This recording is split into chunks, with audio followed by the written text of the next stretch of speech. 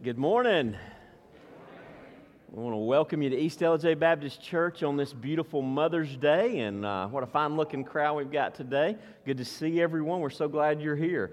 Here at East LJ, we've been captivated by Christ. We have seen God's glory, the beauty of our God in the life, death, and resurrection of Jesus and the grace that God has poured out on us through Him. We want you to see the beauty of Jesus today and likewise be captivated by Him. And so we pray that that's what will happen during this hour.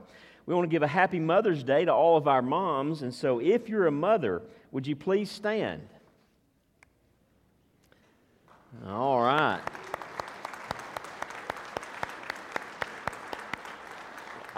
Well, I didn't say sit down. So stand back up. Proverbs 31, verses 28 to 30 says, "Her children rise up and call her blessed, her husband also, and he praises her. Many women have done excellently, but you surpass them all. Charm is deceitful and beauty is vain, but a woman who fears the Lord is to be praised." Amen and amen. Ladies, thank you so much for your ministry to so many of us in our homes. Amen? Amen. You may be seated. Thank you. And we hope that today you are royally celebrated by your family with some good time together, Lord willing, with your children, if that's possible. But today, we also realize that for so many of you whose mother's no longer here, perhaps, Mother's Day is a bittersweet day. It's bitter because you can't see her and be with her, but and you just miss her. But it's also sweet because you have those wonderful memories. And as we honor mothers, we also want to remember those for whom this day is painful. Women who long to be mothers but cannot for various reasons. Women whose families or communities make them feel less than because they don't have children. Moms who are estranged from their children. Moms who've lost children. Moms who struggle with different feelings about motherhood. Moms who live with a little thanks or affection from their adult children. Women, men, girls, boys who've been wounded or even abandoned by their mothers. We see you and we love you. Amen, church? Amen. Amen. All right, we are going to open our service with a song, and right after that, we're going to have a parent commissioning child dedication service with quite a few little ones this morning, so looking forward to that. Would you stand with us as we worship in song?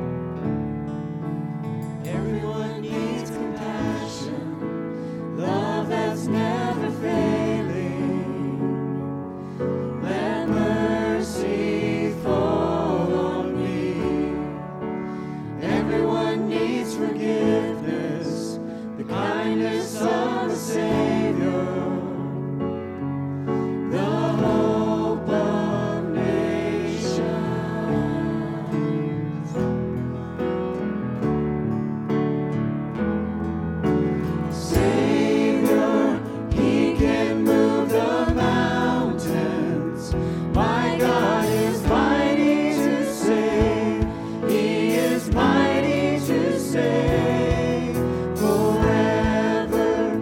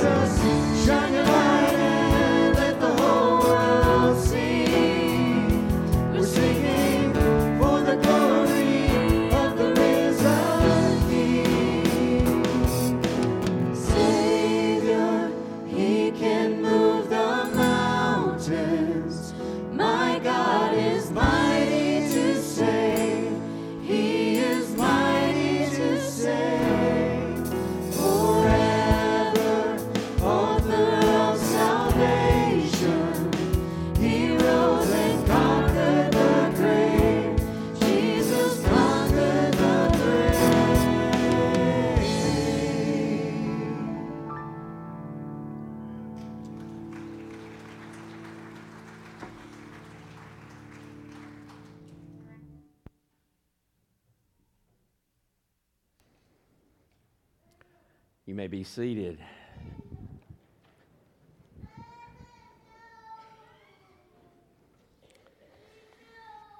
Well, this morning we have the privilege to share in a parent commissioning service primarily. Will the following couples and families and their children please come forward?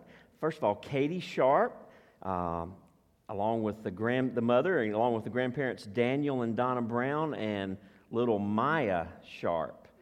Maya was born on December the 28th, 2022. And then Megan and Trey Rickman, y'all come on down, along with their triplets, Weston Daniel, Boone Anderson, and Duke Redmond, all born on August the 9th, 2021.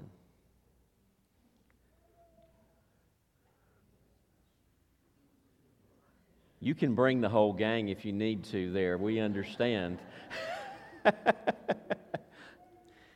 But I'm sure Dad is used to double duty there. Awesome. Y'all come on down. And then also Alex and Chris Hurlmeyer with young William Christopher, born December the 26th, 2020. Hello, William.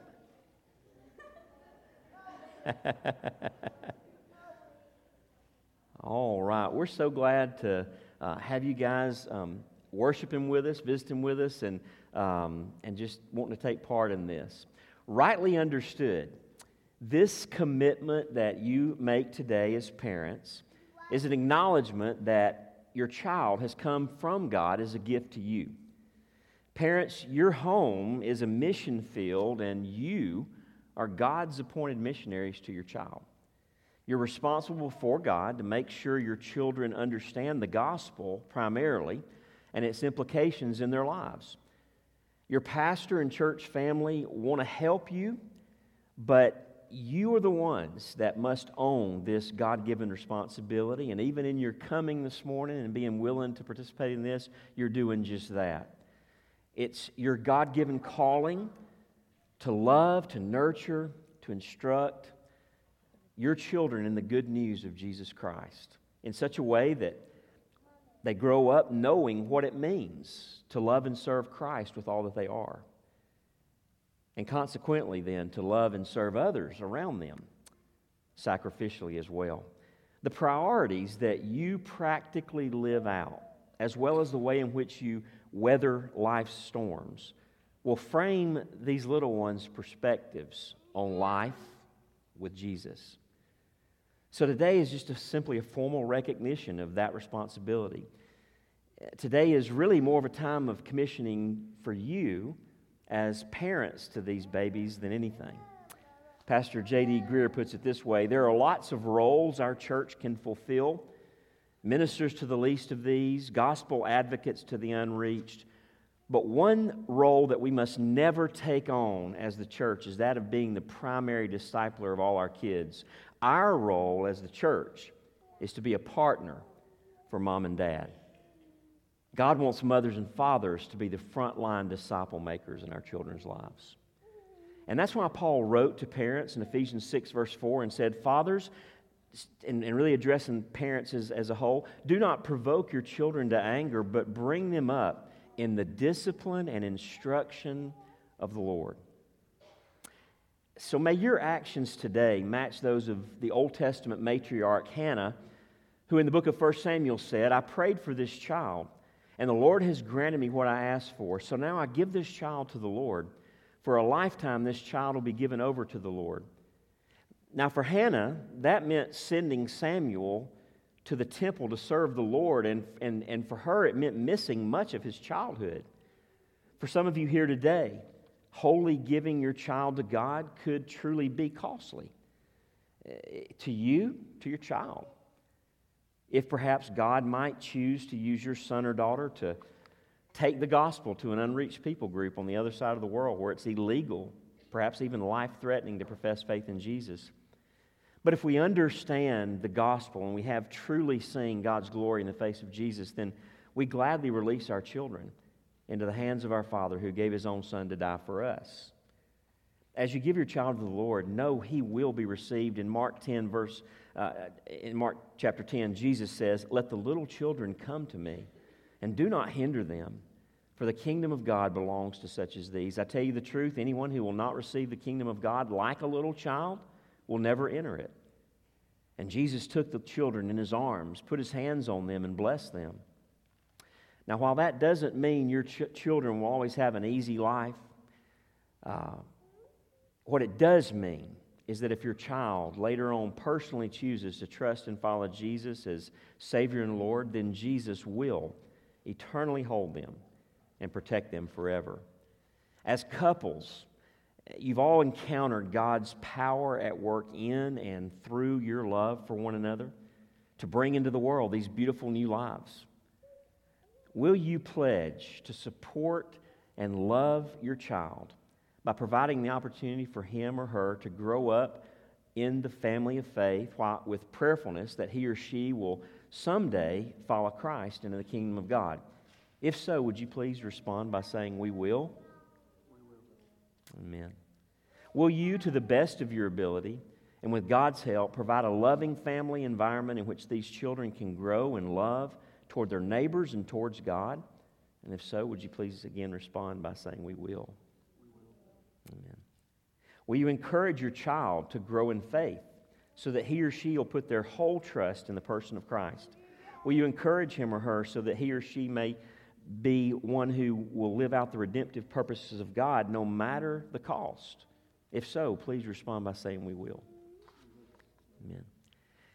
Church, these parents have expressed their trust in God ultimately in dedicating themselves to Christ-honoring, gospel-saturated parenting.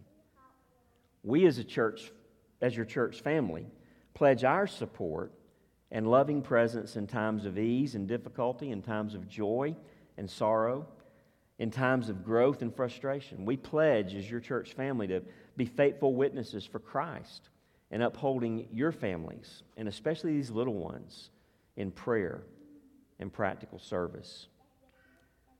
Maya, Weston Daniel, Boone Anderson, Duke Redmond, and William Christopher, we pledge as a church to be faithful witnesses to Christ in your lives right now as we seek Jesus' help to give you all to Him. And we also do this in the name of the Father, the Son, and the Holy Spirit. This we pledge. Amen, church? Amen. Let's pray together. Father, we thank you for these precious little ones.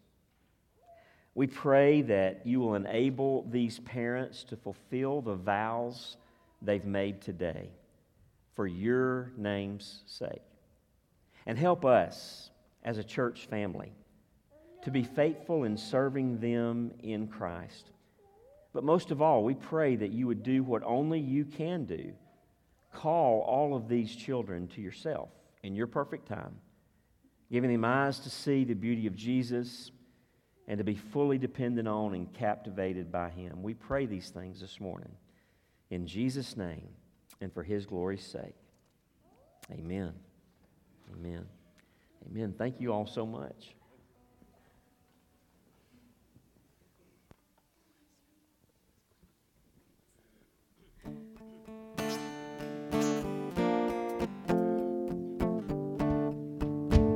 Please stand with us.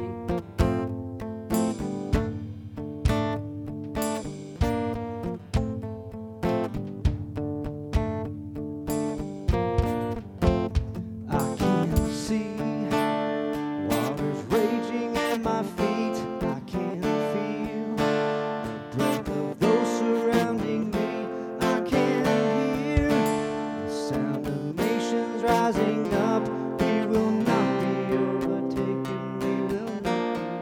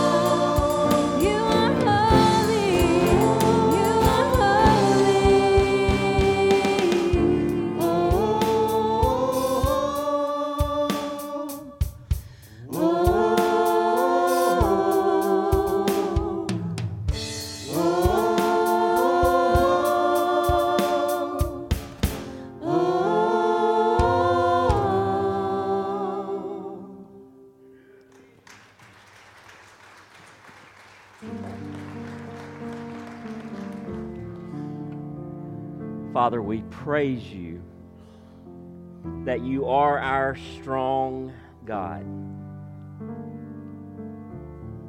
Father, I thank you that there is no one like you, and that we can call you Father, that you have made us in Christ to be your children if we know you today. Father, I thank you that you have power, that you want us to enjoy for whatever it is we're facing in life, wherever we find ourselves this morning. Father, for some of us here today,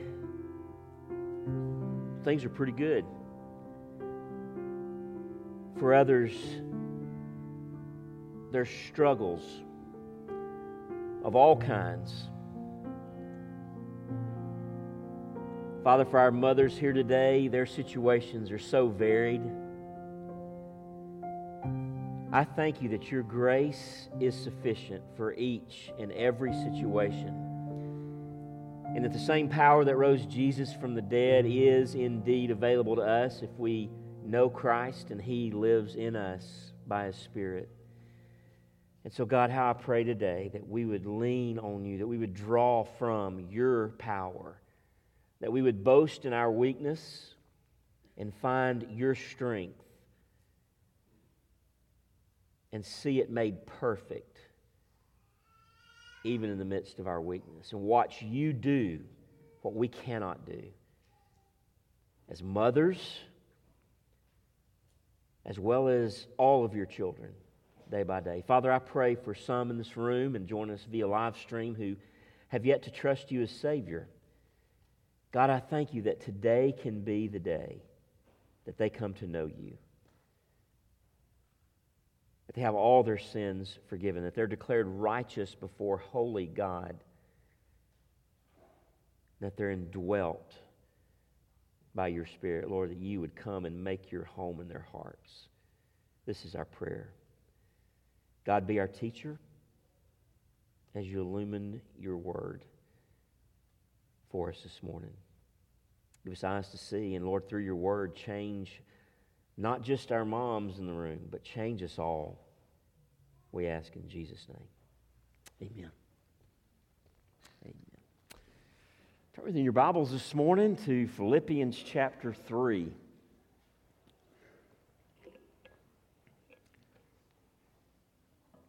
Philippians chapter 3.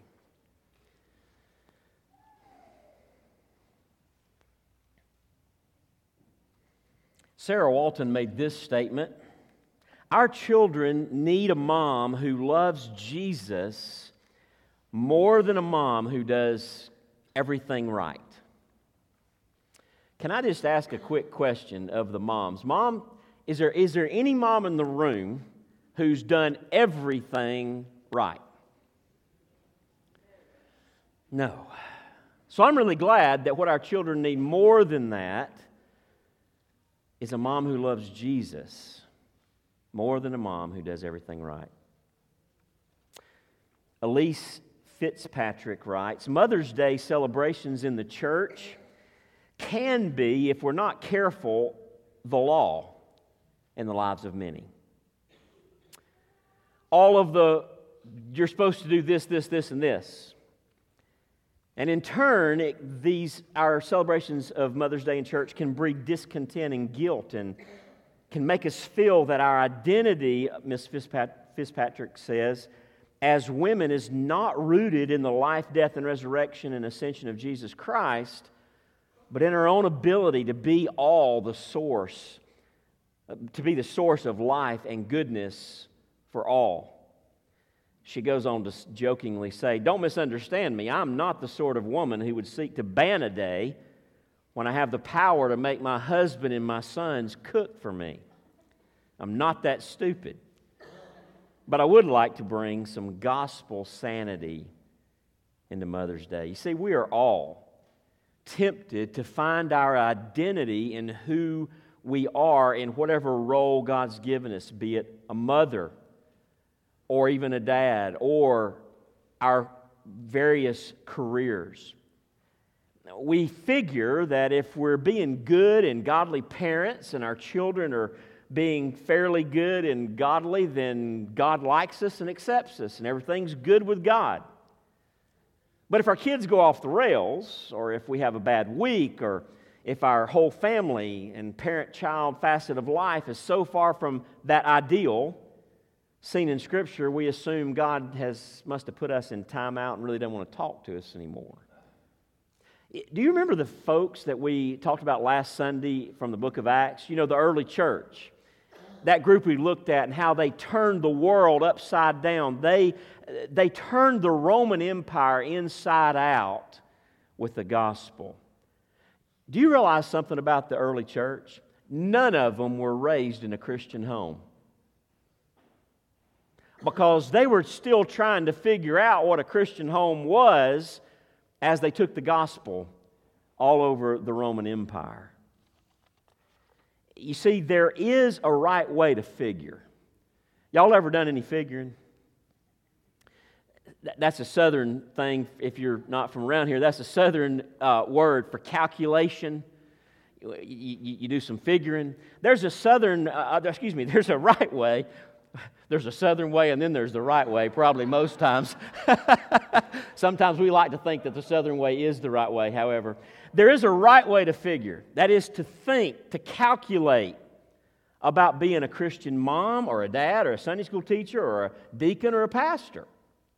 And so I want us to talk this morning about gospel figuring on Mother's Day. The truth I want you to see in the verses we're about to read is this: we find our truest identity by putting all of our confidence in Jesus. I'm just going to tell you as simply as I know how to tell you, and I've already told you in the quote I read. There is nothing more important in your life. There is nothing more life-changing. There is nothing that will dictate the results of your life any more powerfully than whether or not all of your confidence is in Jesus Christ. And you find your identity in Him. It's true if you're a mom. It's true of us all. Philippians chapter 3, verses 1 through 11. Paul says, "Finally, my brothers, rejoice in the Lord. To write the same things to you is no trouble to me and is safe for you. Look out for the dogs. Look out for the evildoers. Look out for those who mutilate the flesh. For we are the circumcision, who worship by the Spirit of God and glory in Christ Jesus, and put no confidence in the flesh, though I myself have reason for confidence in the flesh also. If anyone else thinks he has reason for confidence in the flesh, I have more." What's Paul talking about here? He's talking about being able to brag about something he's accomplished himself before God's law, and he gives this list of his spiritual pedigree, if you will. Circumcised on the 8th day, of the people of Israel, of the tribe of Benjamin, a Hebrew of Hebrews. As to the law, a Pharisee. As to zeal, a persecutor of the church. As to righteousness under the law, blameless. But whatever gain I had, I counted as loss for the sake of Christ. Indeed, I count everything as loss because of the surpassing worth of knowing Christ Jesus my Lord. For His sake, I have suffered the loss of all things and count them as rubbish, in order that I may gain Christ and be found in Him, not having a righteousness of my own that comes from the law, but that which comes through faith in Christ, the righteousness from God that depends on faith, that I may know Him and the power of His resurrection, and may share His sufferings, becoming like Him in His death, that by any means possible I may attain the resurrection from the dead. Gospel figuring on Mother's Day. We find our truest identity by putting all of our confidence in Jesus. I want you to see, first of all, in verses 7 and 8, the motivation for gospel figuring. Why would we find our truest identity in Jesus? Why would we put all of our confidence in Him? The motivation for that is found in verses 7 and 8. Check out Paul's upside-down economics here.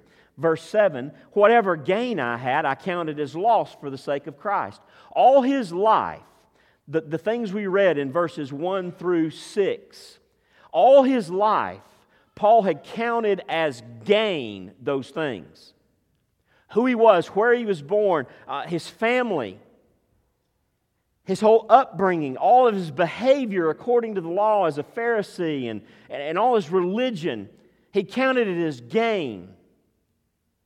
But he says, whatever gain I had, I counted as loss for the sake of Christ. Jesus changes everything. When we see Jesus, we understand the gospel, it changes everything. Our economics about what's important in life get turned upside down. Why is that true? What is it about Jesus that changes everything? Well, notice the first part of these upside down economics, the first part of the motivation for gospel figuring is the excellency of knowing Jesus. Why would you find your identity in Christ? Why would you count everything else loss? Why would you put all your confidence in Him? Because of the excellency of knowing Jesus. Verse 8, indeed, I count everything as loss because of the surpassing worth of knowing Christ Jesus my Lord. For His sake I have suffered the loss of all things. Very simply, there is no greater gain to be had on planet Earth. Do you believe that today? It's mediocre. There's a lot of y'all on a Mother's Day you can do better than that. Do you believe there is no greater gain on planet Earth than Jesus? Amen. We find our truest identity by putting all of our confidence in Jesus. You know, some of us, perhaps more than others, but all of us to some degree or the other. I don't know about you, but I've drank from a lot of different wells in this world looking for satisfaction. Have you? And there's some of us here maybe this morning who this week you've been drinking at some well trying to find satisfaction, and yet you're here this morning. If you're honest, you know what the truth of your heart is this morning? You're dry as dust. It's done nothing to satisfy. And what we're saying to you, what we're telling you from God's Word today is the only fountain of living water that will satisfy that ache in your heart, that emptiness in your heart is Jesus. It's Jesus.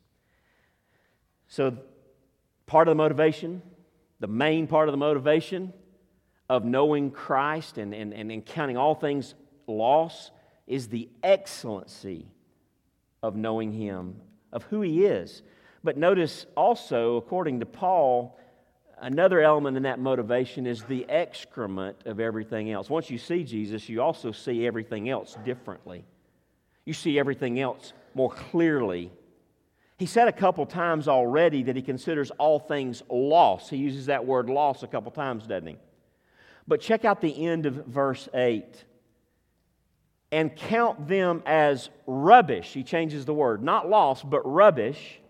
In order that I may gain Christ. Anybody got the King James translation in your hand? And it says what? Dung. Let's have a little quick discussion here, just a little educational moment. How many of you know what dung is?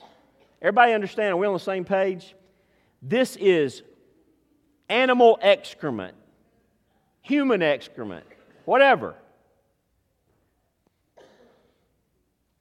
Some of our translations just kind of shine it up a little bit. I mean, you can't shine that stuff up. Are you tracking? And they call it rubbish. Can I ask you, what's a cow patty worth to you? I mean, have you ever gone in search of one to bring it home? Put that thing on display, maybe a Sunday dinner centerpiece for the table. Not only is dung merely without value, it's worthless.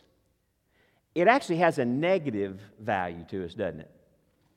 I mean, I don't know about you, it's reviling to me. I avoid stepping in dog poop. Don't you? I mean, that is nasty. This is what Paul is saying. You know, if I get that stuff on my shoe, let me tell you something. Life stops till it's off. I don't care where I was going. It doesn't matter. I'm going to be late. Paul says that he counts all things other than Jesus as dung. If you've seen Jesus and seen the excellence of knowing Him, it changes how everything else looks. And if you find this way of thinking really strange and weird, then maybe it's because you haven't seen how beautiful Jesus is.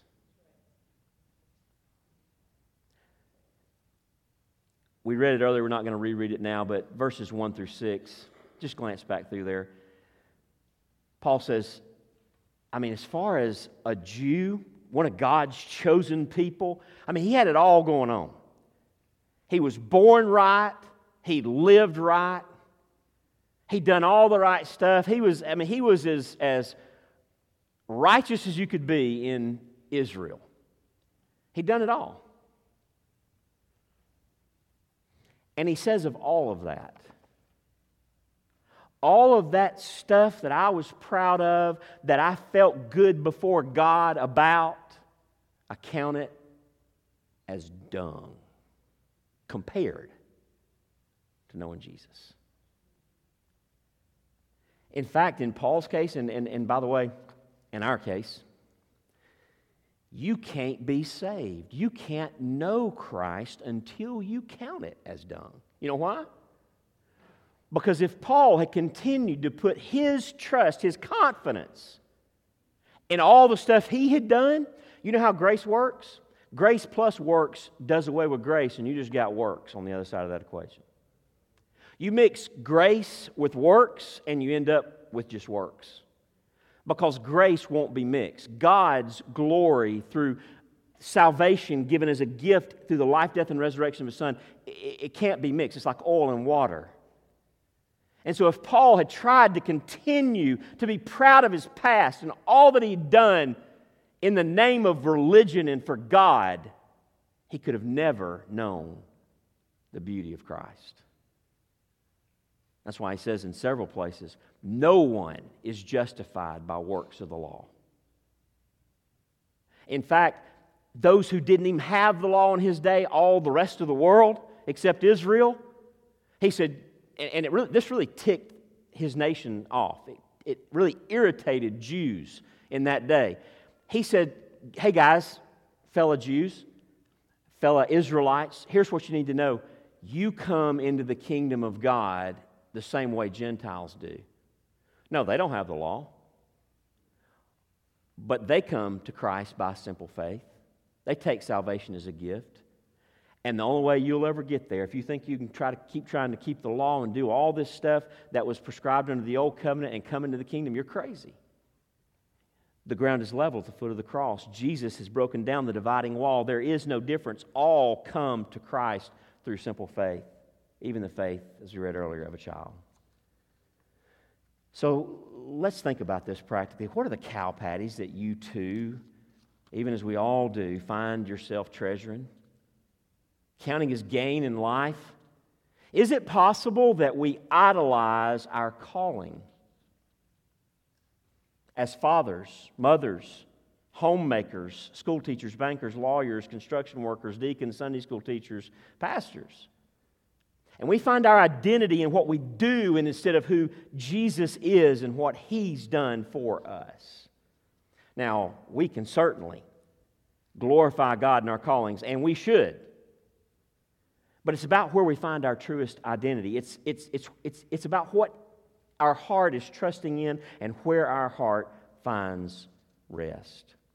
John Piper said, becoming a Christian means discovering that Christ is a treasure trove of holy joy and writing loss, even dung, over everything else in the world in order to gain Him.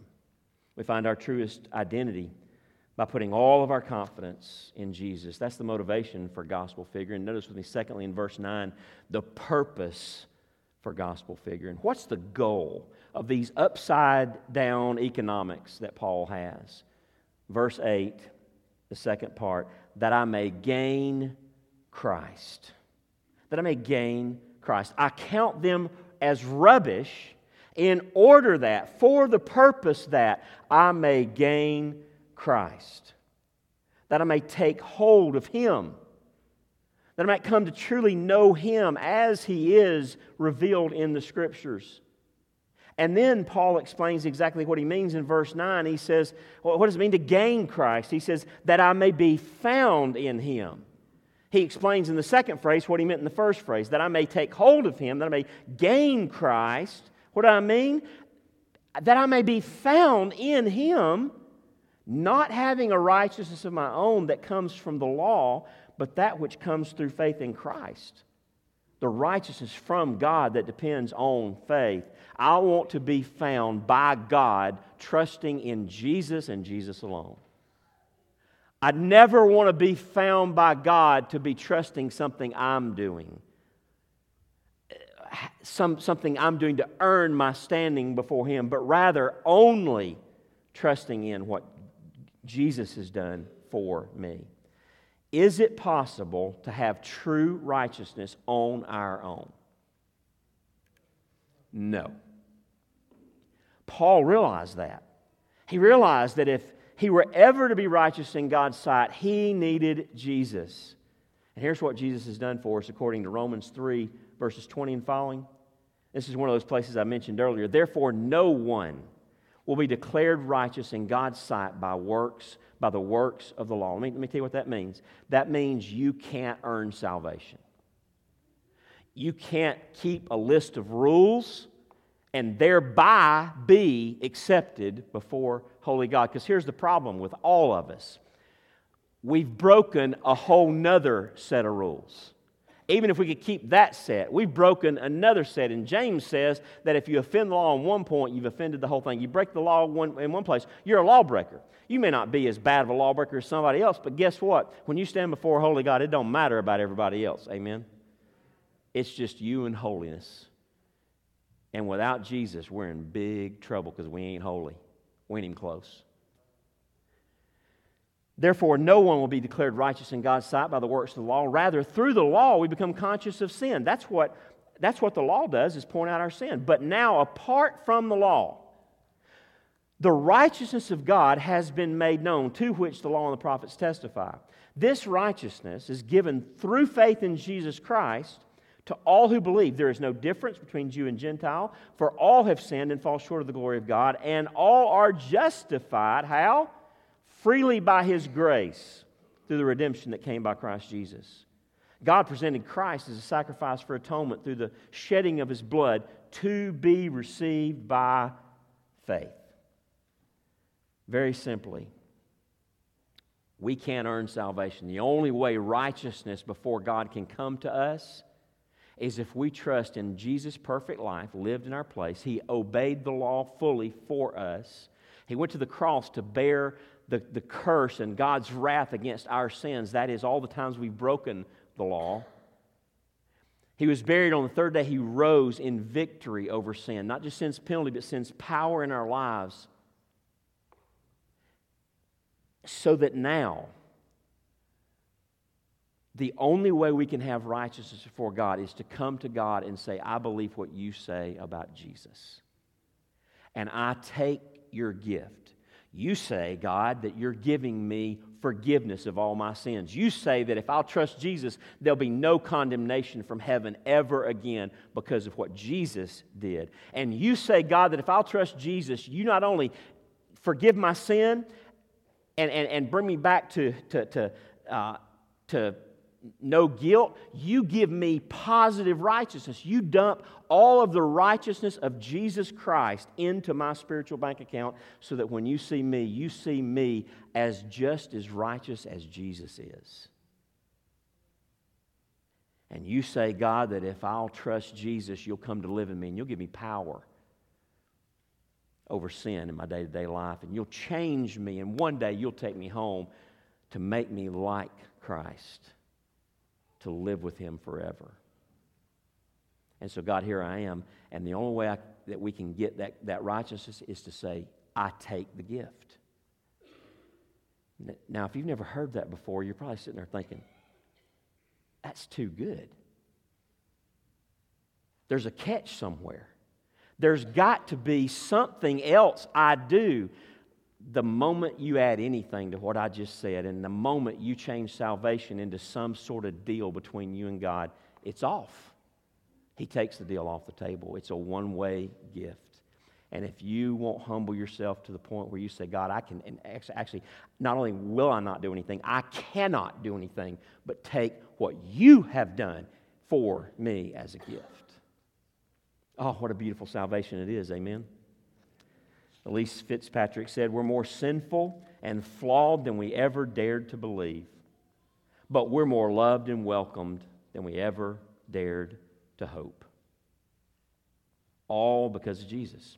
Because of His perfect life in our place, His sin-atoning death, and His resurrection for our present and future victory. Ephesians 2 says, it is by grace you have been saved through faith. And this is not from yourselves, it is the gift of God, not by works, so that no one can boast. Do our hearts treasure what God treasures, namely, daily, intimate reliance on Jesus and Jesus alone. We find our truest identity by putting all of our confidence in Jesus. We've seen the motivation for gospel figuring. We've seen the purpose for gospel figuring. And finally this morning, the result of gospel figuring. Where does it end? Verses 10 and 11. That I may know Him and the power of His resurrection, and may share His sufferings, becoming like Him in His death, that by any means possible I may attain to the resurrection of the dead. Now, I don't know about you, but I like the first part of verse 10. That I may know Him and the power of His resurrection. Everybody good so far? Y'all in on that? Me too. I mean, that I may know Jesus, that I'm experiencing the power of His resurrection. I'm good to that point. I'm not so fond of the rest. How about you? Because he says next, and I'm figuring like this, I count all things loss, that I may know Him. And the reason I want to know Him is that I might know Him and the power of His resurrection, listen, and may share His sufferings. And if that's not bad enough, becoming like Him in His death. I'm not sure. Are we in or are we out? You see, you can't have it both ways. I can't have it both ways. The result of gospel figuring is that we would know Him, first of all. In John 17, verse 3, Jesus said, this is eternal life, that they may know you, the only true God, and Jesus Christ whom You've sent. We think about everlasting life, sometimes we just think about heaven, living forever there in heaven, but this is talking about something different. Jesus said it's knowing God. It's a relationship, an intimate, personal relationship with God through Jesus.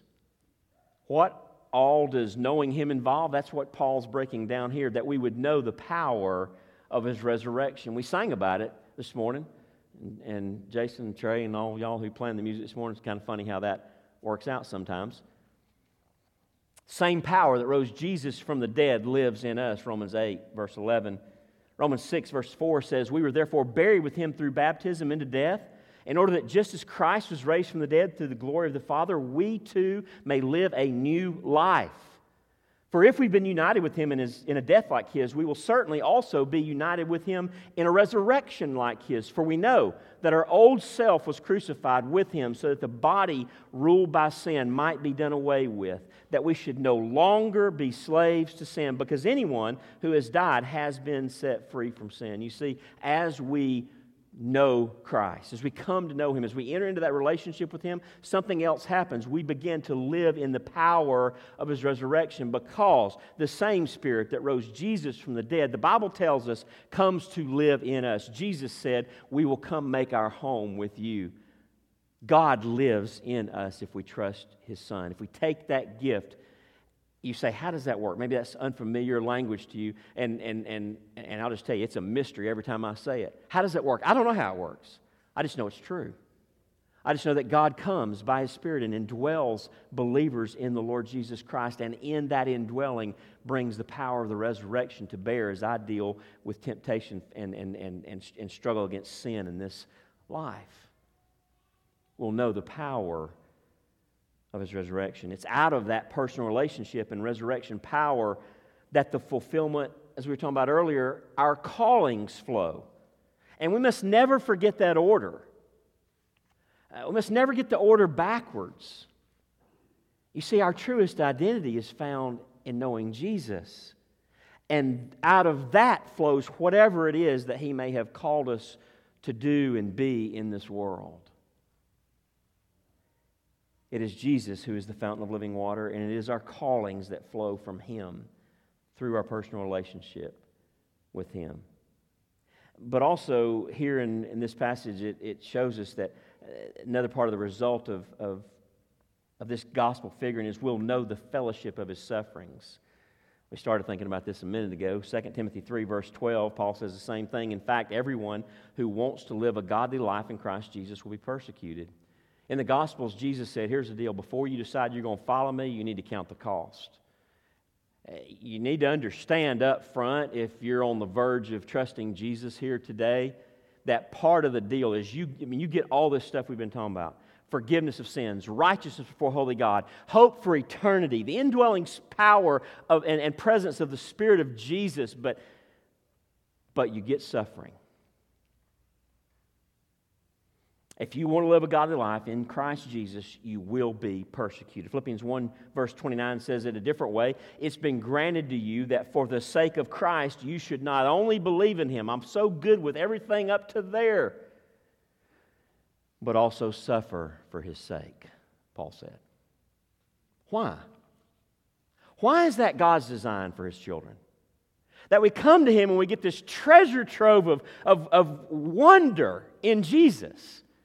Forgiveness, righteousness, the hope of heaven, the presence of His Spirit in our hearts. Why does the suffering have to be thrown in?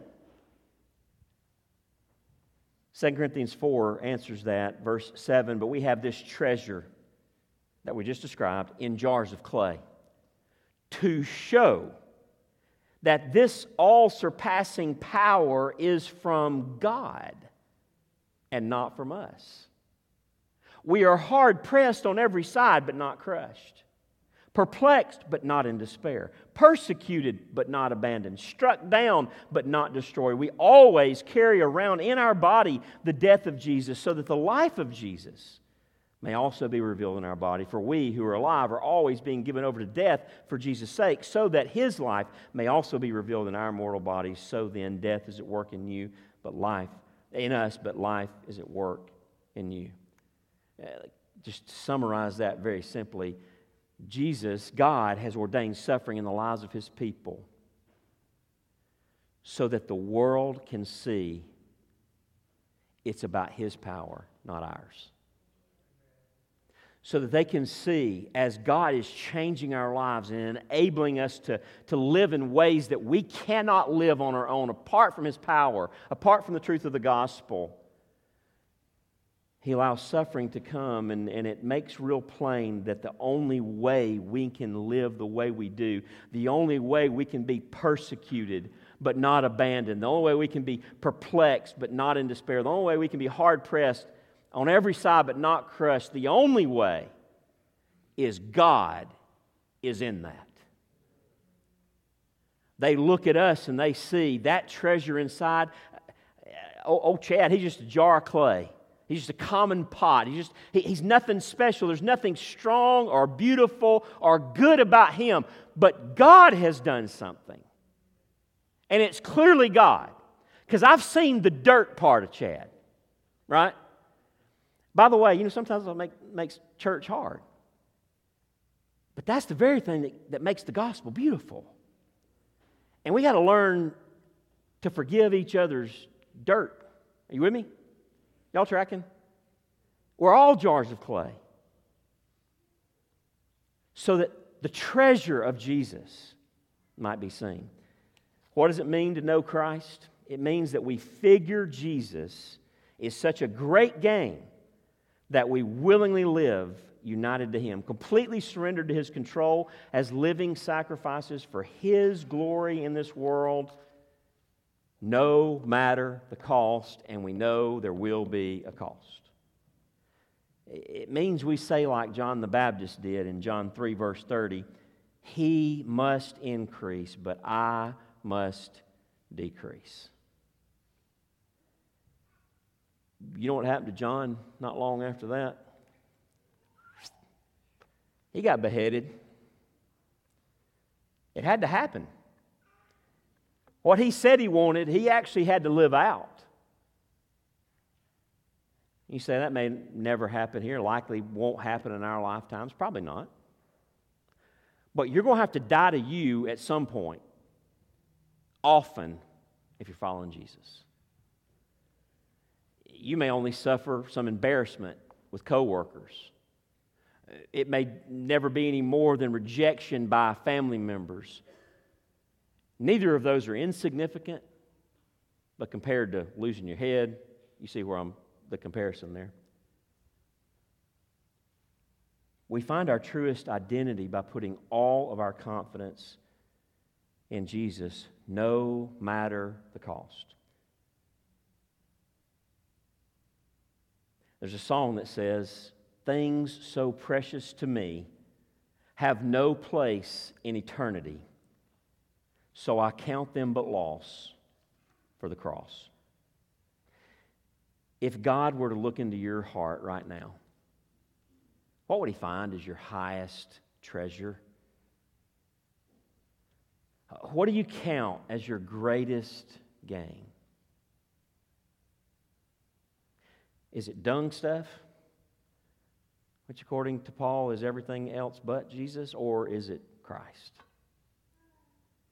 You see, if you've seen the excellency of knowing Jesus, it changes everything, and it changes how you see everything else. What is it today that's become an idol that needs to be torn down? By the way, God always has our hearts laid bare before His eyes.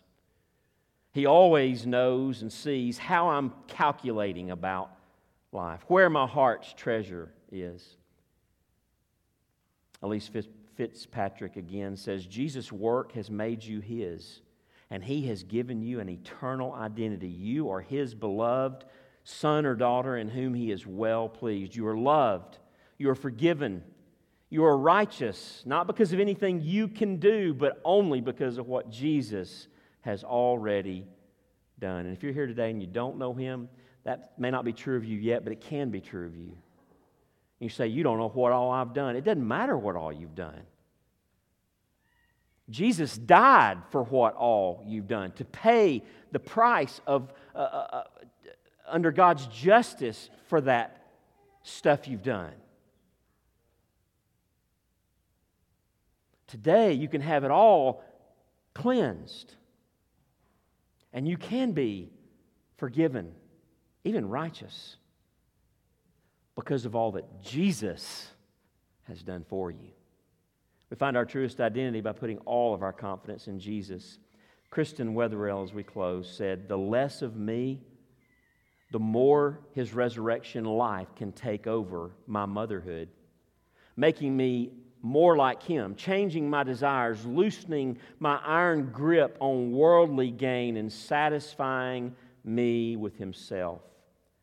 To be a broken mom means to give up my idea of better and submit myself to God's best for me, which is my sanctification, me being made more like Jesus. And as He makes me more like His Son through humble, broken dependence on Him, I not only look more like Jesus, I love more like Jesus. I love Him and my children better as a result."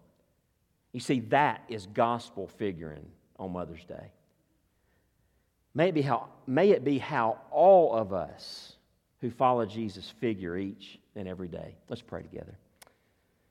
Father, we thank You that there's nothing we can do to make You love us anymore, and there is nothing we can do to make You love us that will make You love us any less. Lord Jesus, You are all we need for everlasting joy. Loving You is really what changes our lives. And when we love You and seek You and trust You and put all our confidence in You, Lord, You in fact don't leave us the same. You do, by Your Spirit, change us. But it's a real change that lasts from the inside out. Lord, I pray that You draw any to You today that don't know You. And I pray, God, for our moms all across the room and all across the live stream this morning. Father, how we pray they would just daily do this gospel figuring, that they would not get caught up in comparisons, that they would not get caught up, Father, in doing everything just right based on what everybody else is doing or based on what they think they ought to do. God, but rather they would love Jesus with all their heart. And that from there, God, you would transform and use them in the lives of the next generation. Thank you, Father, for how you are using mothers all across our church family, the impact that will never end in this life, in the lives of their children. We praise you for them. We thank you for Jesus-loving moms. And God, how we pray that you would draw all beyond mothers today who need you to yourself, even as we sing. We ask it in Jesus' name. Amen. Let's stand together and sing. This altar's open for you to respond however you need to. If you need to know Jesus today, there's no better day than Mother's Day to do that. Don't wait. Come to Him. Whatever you need as we sing.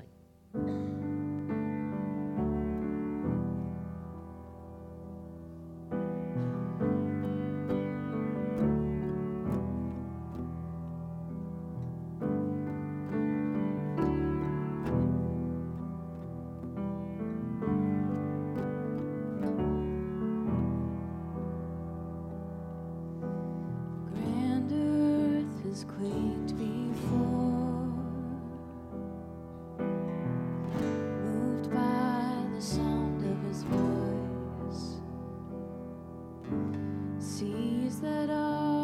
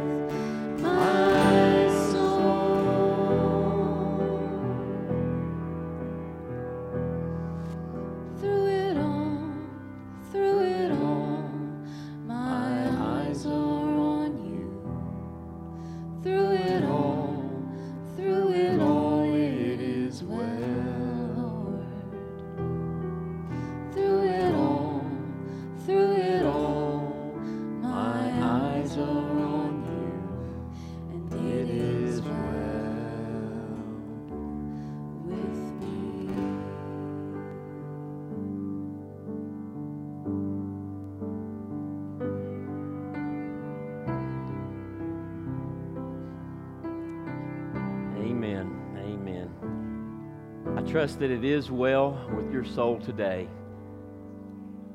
Amen. You may be seated for just a moment.